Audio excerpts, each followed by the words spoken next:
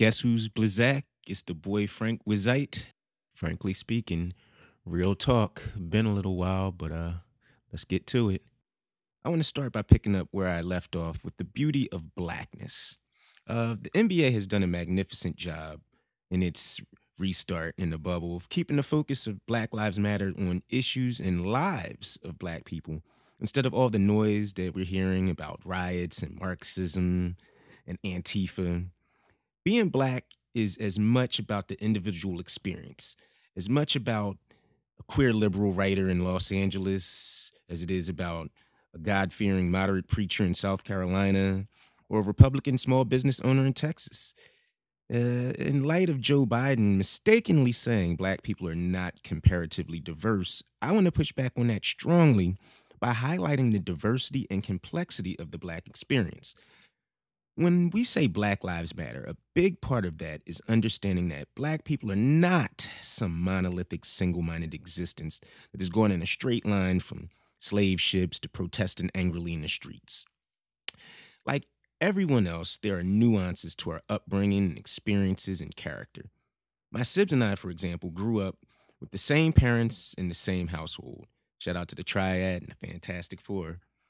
But to know us is to know completely distinct, unique individuals with our own thoughts, opinions, traits, hangups. We're all Black, but even we are not all Black in the same way.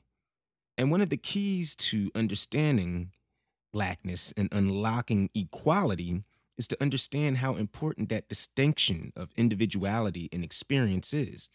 Looking towards diversity needs to be about finding strength and learning in order to achieve greater levels of excellence in our communities, our organizations, our country, and our society. It's not a detriment to engage or look to people who don't always look the same or think the same or come from the same place. People have different traits and cultures and characteristics that make them uniquely talented and special. And that's dope, y'all. In fact, it's the secret ingredient that can actually make America great instead of being mired in this mediocrity and mental illness that we deal with. I honestly hate when people say they don't see color. To me, it's insulting. And it's also either a lie or a flaw. People should see color and culture and all the differences in individuals that define who people are, including race. You may not see color because all you see is Black. And being Black in America is being a part of our very own colorful rainbow that has done so much for the rich culture and history of this country. So enjoy it, be proud of it, soak it in. With that, I'll be back on the flip with the summer movie real talk and the beauty and colorful rainbow of Blackness in summer movies.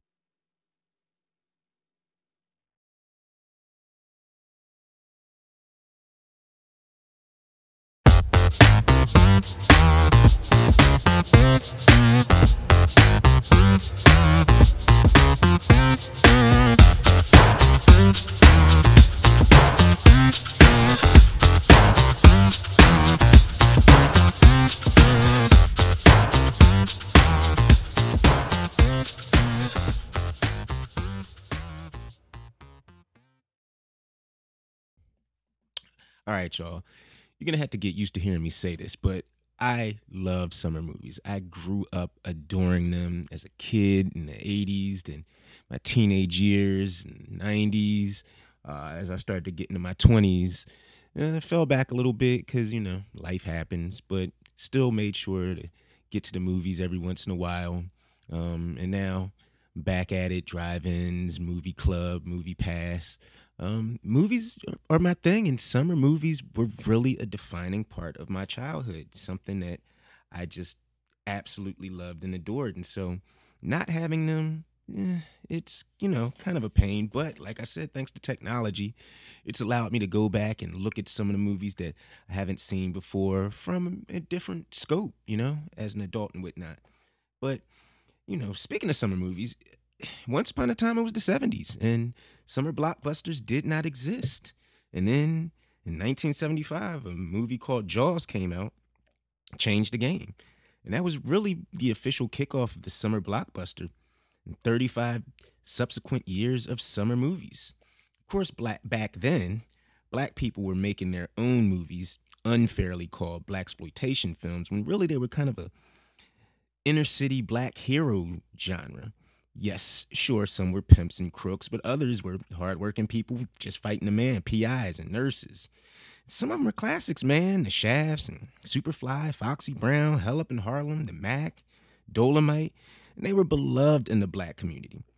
But by the start of the 80s, they were gone, and the only black people still starring in mainstream Hollywood movies were basically, Bill Cosby, Sidney Poitier, and Richard Pryor. But then came Eddie Murphy, who changed the game again. He was already on his way to becoming a star just from his iconic SNL stint when he made his film debut in 48 Hours. And then the film he followed that up with came in the summer of 1983, Trading Places. The movie was a big hit, remains a comedy classic. And then the success of that movie allowed him to get his first starring role a year later in Beverly Hills Cop, a mega blockbuster. It made like $300 million in 1984 money. That's bread, especially for a young, fast talking black dude. It was a hit. And so by the time the sequel came out in the summer of 1987, Eddie Murphy was the biggest star in Hollywood, and that was the biggest hit of the summer in 1987. And real talk, it is a phenomenal action comedy. Perfect summer movie, directed by the underrated late great Tony Scott, who doesn't get enough credit. And he had directed the hit of the previous summer, 1986, with Top Gun. Anyway, Eddie Murphy then came back the following summer in 1988 and scored yet another monster hit with the iconic Coming to America.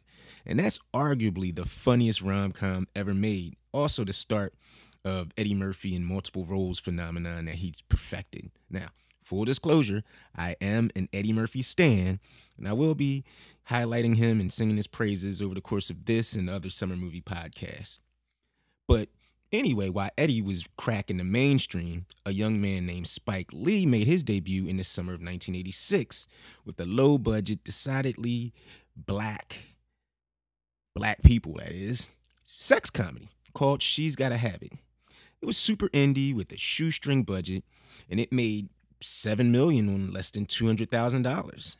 That's quite the turnover, So he follows that up with School Days, and then he sets the industry ablaze with his heated, controversial masterpiece, Do the Right Thing, in the summer of 1989. I'm going to drop a review on this at some point because it was a seminal movie, and I'm going to see it at the drive-in thanks to Michael B. Jordan, and then I watched it when it streamed for free in late June.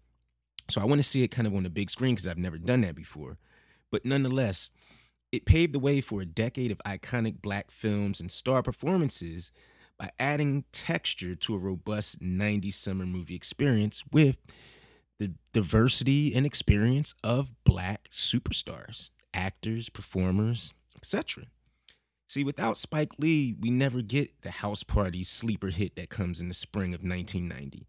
And we may not even get Eddie Murphy ballooning to as big as he was, making his big dollars in the mainstream, some kind of lackluster summer sequels to his 48 Hours and the Beverly Hills Cop 3 debacle. But Spike built on his name with offbeat summer hits about blackness. He had the 1990 Mo Better Blues, which was the first romantic lead for Denzel Washington. And he comes out in 1991 with Jungle Fever, which was the first romantic lead for Wesley Snipes. But that was about interracial relationships. And then in 94, he has a 70s coming-of-age story called Crooklyn. So there you have 3 summer movies, none of which were big blockbusters, but were iconic summer films in their own way. And that paved the way for John Singleton to release his masterpiece, Boys in the Hood, in the summer of 1991. Now, that was not only a surprise hit at the box office, but resulted in Singleton being the youngest nominee for Best Director. And again, I got to watch that movie again this summer, and it is a masterpiece about the importance of fathers and relationships of fathers and sons, fathers that are there, fathers that are missing. If you haven't seen Boys in the Hood, I cannot recommend it highly enough. 92 took notice and just gave us a summer chock full of black comedies. Another Eddie Murphy classic, Boomerang. It was a hit, not a huge hit, but it's aged beautifully. And of course, it had that wonderful cast: Martin Lawrence, Chris Rock, Halle Berry, Robin Givens, David Allen Greer, John Witherspoon, Tisha Campbell. I adore that movie. 92 also gave us Damon Wayans and his brother Marlon and Stacey Dash and Mo Money. Gave us the animated tribute to the recently passed comic genius Robin Harris with his Bebe's Kids. And summer of 92 also gave us an underrated high school identity switch comedy, Class Act with Kid and Play, who don't get enough credit for being the pioneers that they were. All of them are the kind of fun, funny movies that were black without screaming about being black. Just fun, great summer experiences at the movies with people that look like me. I loved it. Seemed like that was kind of the summer apex of that genre, but we still got more diversity back then. Summer of 93 gave us the unflinching hood masterpiece Menace to Society, which was dark, dark. And also the John Singleton follow up, which was a romantic road trip movie starring Janet and Tupac, which didn't really hit that big, but it's still a lovely film. And kind of what you started to see was Hollywood taking notice and starting to feature and cultivate black actors as genuine movie stars. Whitney Houston wasn't really in the summer movies, but she dropped Bodyguard and went from a music star to a movie star, and that was just amazing at the time. And then we watched as Denzel Washington started to become a household name and sensation, and his 1995 thriller Crimson Tide showed that he could lead a major blockbuster summer movie. Of course, then came Will Smith with the Big Willie style, who was Mr. 4th of July, after Independence Day and Men in Black became the biggest hits in back-to-back summers in 1996 and 1997. Martin, his bad boy partner, started to make noise at the summer box office also. Nothing to Lose, very underrated comedy with Tim Robbins. If you haven't seen that, highly recommend that. Summer 97. And then Big Mama's House was a huge hit that started the new millennium in 2000. You had Chris Tucker riding a standout sidekick route to stardom. Friday, of course, first. Then he doubled up in 1997 in the summer with the action sci-fi hit cult classic Fifth Element, another movie I love, Bruce Willis, Mia Jovovich. And then he had a late summer sleeper that same summer, 1997, Money Talks with Charlie Sheen. And people were like, oh, he might have something going here. And that's when he hit the box office jackpot with Jackie Chan in 1998's Rush Hour, spawned two sequels. Angela Bassett also made a name for herself summer movies. She was in Boys in the Hood alongside Larry Fishburne, Lawrence Fishburne, and then turned around and got herself an Oscar nomination alongside Lawrence Fishburne, who did the same in What's Love Got to Do with It. That was back in summer 93. And then she was in the Terry McMillan adaptation of How Stella Got Her Groove Back in 1998 and made more money. And meanwhile, Wesley Snipes, he's the one that actually brought Marvel back to the big screen as Blade in 1998, following on the slight resurgence of superheroes, kind of darker, with Michael Jai White's Spawn in 1997. Meanwhile, you still had Danny Glover as Murtaugh, helping to make the Lethal Weapon series hits, summer 89, summer 91, summer 98. Spike and Denzel reteamed for He Got Game early in the summer of 98. Eddie Murphy successfully transitioned into family-friendly hits, 9-6, Nutty Professor, 9-8, Dr. Dolittle, and then he went back to black ensemble comedy in 1999 with Life, while we had a new class of faces, Omar Epps, Taye Diggs, Lisa Ray, making their name known in another black ensemble comedy, The Wood, which, if you haven't seen that, another wonderful movie. The black movie theaters, or the movie theaters, I should say, in the 90s were full of black movies and black stars, just like TV and the radio. Fortunately, it seemed like that turned out to be the peak as movies turned towards sequels and franchises and comic books and franchise comic book sequels in the new millennium. Still had stars, and they still shine in summer movies in the new millennium, just not quite as many and not as brightly. Keenan Ivory Wayans did stumble into a mega hit summer franchise with the Scary Movies, and Spike Lee's Kings of Comedy. That was a concert comedy film with you had Bernie Mac. Shout out to Bernie Mac, who got some of that Oceans 11, 12, 13 summer movie money. D.L. Hughley, Cedric the Entertainer, and Steve Harvey, who obviously went on to be some big time game show host and writer of weird books, but that's neither here nor there. But that was Spike's only release of the decade. His cousin Malcolm Lee had a modest summer hit with Eddie Griffin and Dave Chappelle and the Undercover Brother, and his Best Man franchise, which was more of a holiday franchise, was a hit. But movies like Love and Basketball and Love Jones and stuff like that, they were dumped in the spring and didn't get to shine in the summers like the 90s highlighted black films. Singleton did drop Baby Boy in the summer of 2001 and then ended up doing the Fast and Furious sequel, uh, replacing Vin Diesel with Tyrese, who was in Baby Boy with him. But after that, he kind of fell off of the movies. Sam Jackson did finesse his way into Star Wars and made money with silly stuff like Deep Blue Sea and Snakes on a Plane. And Will Smith still made movies that made money. You know, you've seen iRobot or Hancock, Bad Boys 2, which some people love more than any of the other Bad Boys. Not in that category, but, you know, still love Bad Boys 2, still love Will Smith and Martin, who also faded after the Big Mama's House movies and the Bad Boys sequel. Chris Tucker did a couple more Rush Hours, and that was that. Meanwhile, Eddie Murphy went full family friendly and drove the Shrek cartoon series to the highest animated franchise in history. But that was what was going on back then. I would say that we did have two breakout stars from the decade. Halle Berry, she jumped on the movie hero gravy train as Storm and X-Men series and drove a trash John Travolta action movie to hit status with the blink and you'll miss it topless scene. She also won an Oscar, so, you know, kudos to her. I still think she could have done more, but that was Hollywood in the 2000s. Jamie Foxx also got an Oscar of his own and some nice summer movie reps with Collateral co-starring Tom Cruise and Miami Vice co-starring Colin Farrell in the mid-2000s. But it was just a little bit dry, and the election of President Obama didn't result in the 90s renaissance of black stars on summer movie screens. Kevin Hart did rise to the level of the black comic that's in every movie status and made a lot of coin with the stand-up and the Think Like a Man sequel based on the Steve Harvey book that I never read. And he also had his first buddy comedy with The Rock that's, you know, started a relationship that's made both of them big stars. Denzel also tried out the action lane, Two Guns, Equalizer 2, and Sam Jackson, of course, was in all the Marvel movies. All the Marvel movies.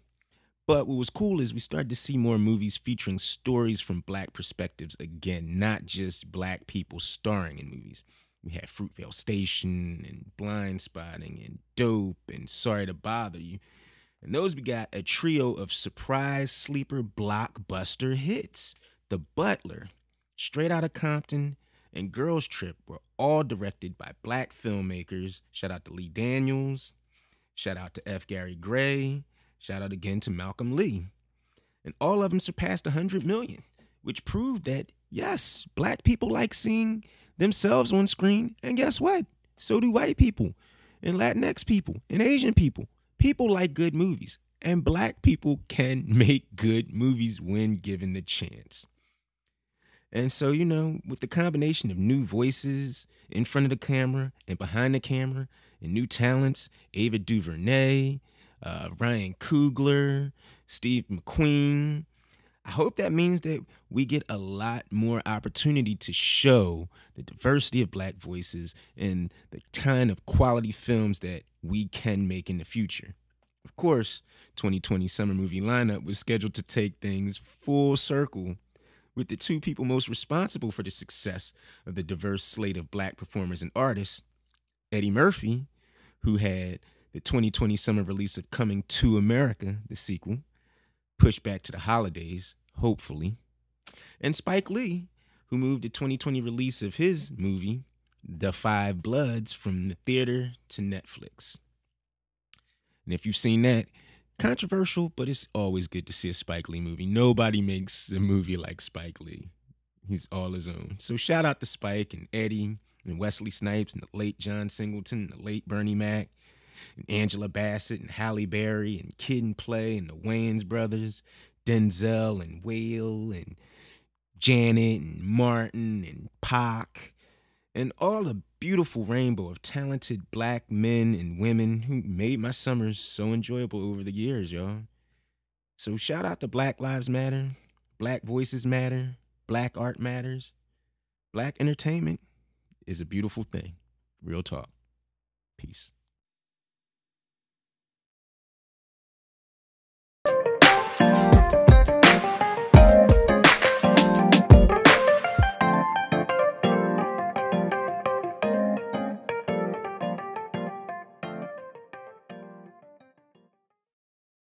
Man, come on now. Shout out to summer movies.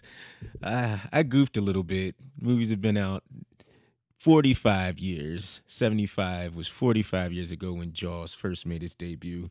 But like I said, I love summer movies, and I spent so many summers just sitting in dark air-conditioned theaters on hot summer days with my popcorn and my soda and my Twizzlers. That was my candy of choice back in the day.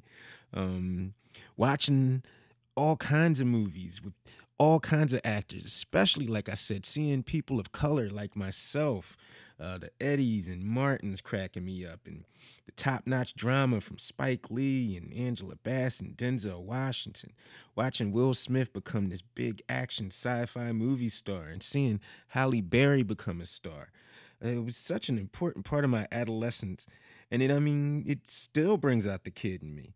And what's cool about it is watching now a new generation of filmmakers and stars come out and do their thing, as we get the Jordan Peels and the Ava DuVernays and the Ryan Cooglers behind the camera, along with the Issa Raes and the Zendayas and Chadwick Boseman. And shout out to Michael B. Jordan. Big time shout out to Michael B. Jordan, because not having movies this summer could have driven me crazy.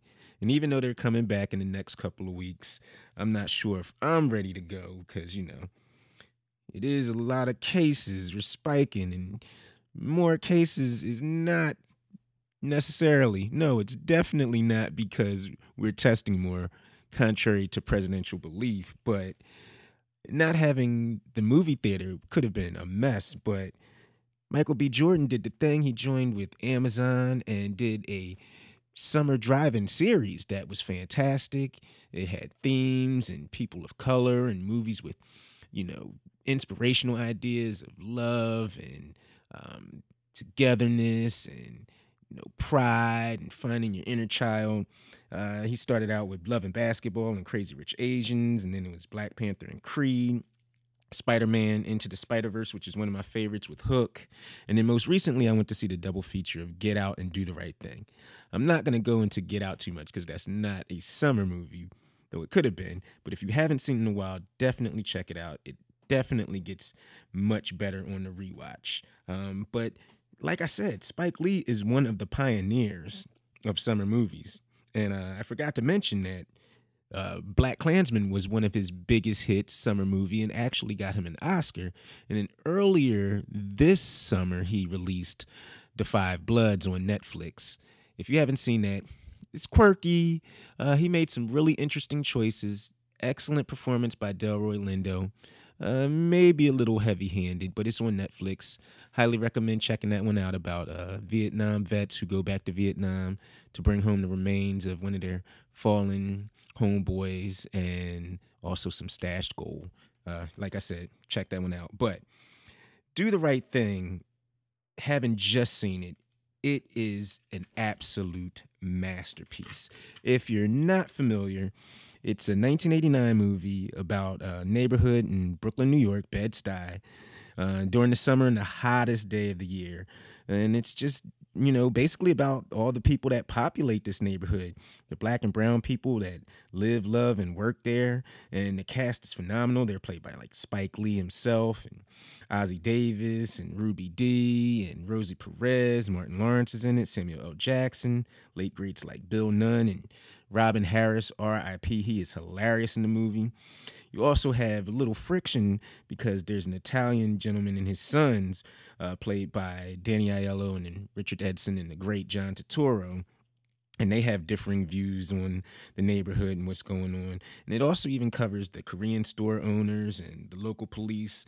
And as the day gets longer and hotter, the frustrations and the passions simmer more and more under like the scorching, intense heat that's captured in every frame. And then the movie just builds and builds into one of the more complex and layered and definitely explosive climaxes possibly in cinematic history. And I mean, the skill with which the movie is made, the things it has to say, and all the way it says them, it's as powerful today, if not more so, than it was in 1989. And I mean, it's absolutely incredible. Now, I'm gonna say the movie is uncomfortable at places, but what can you say?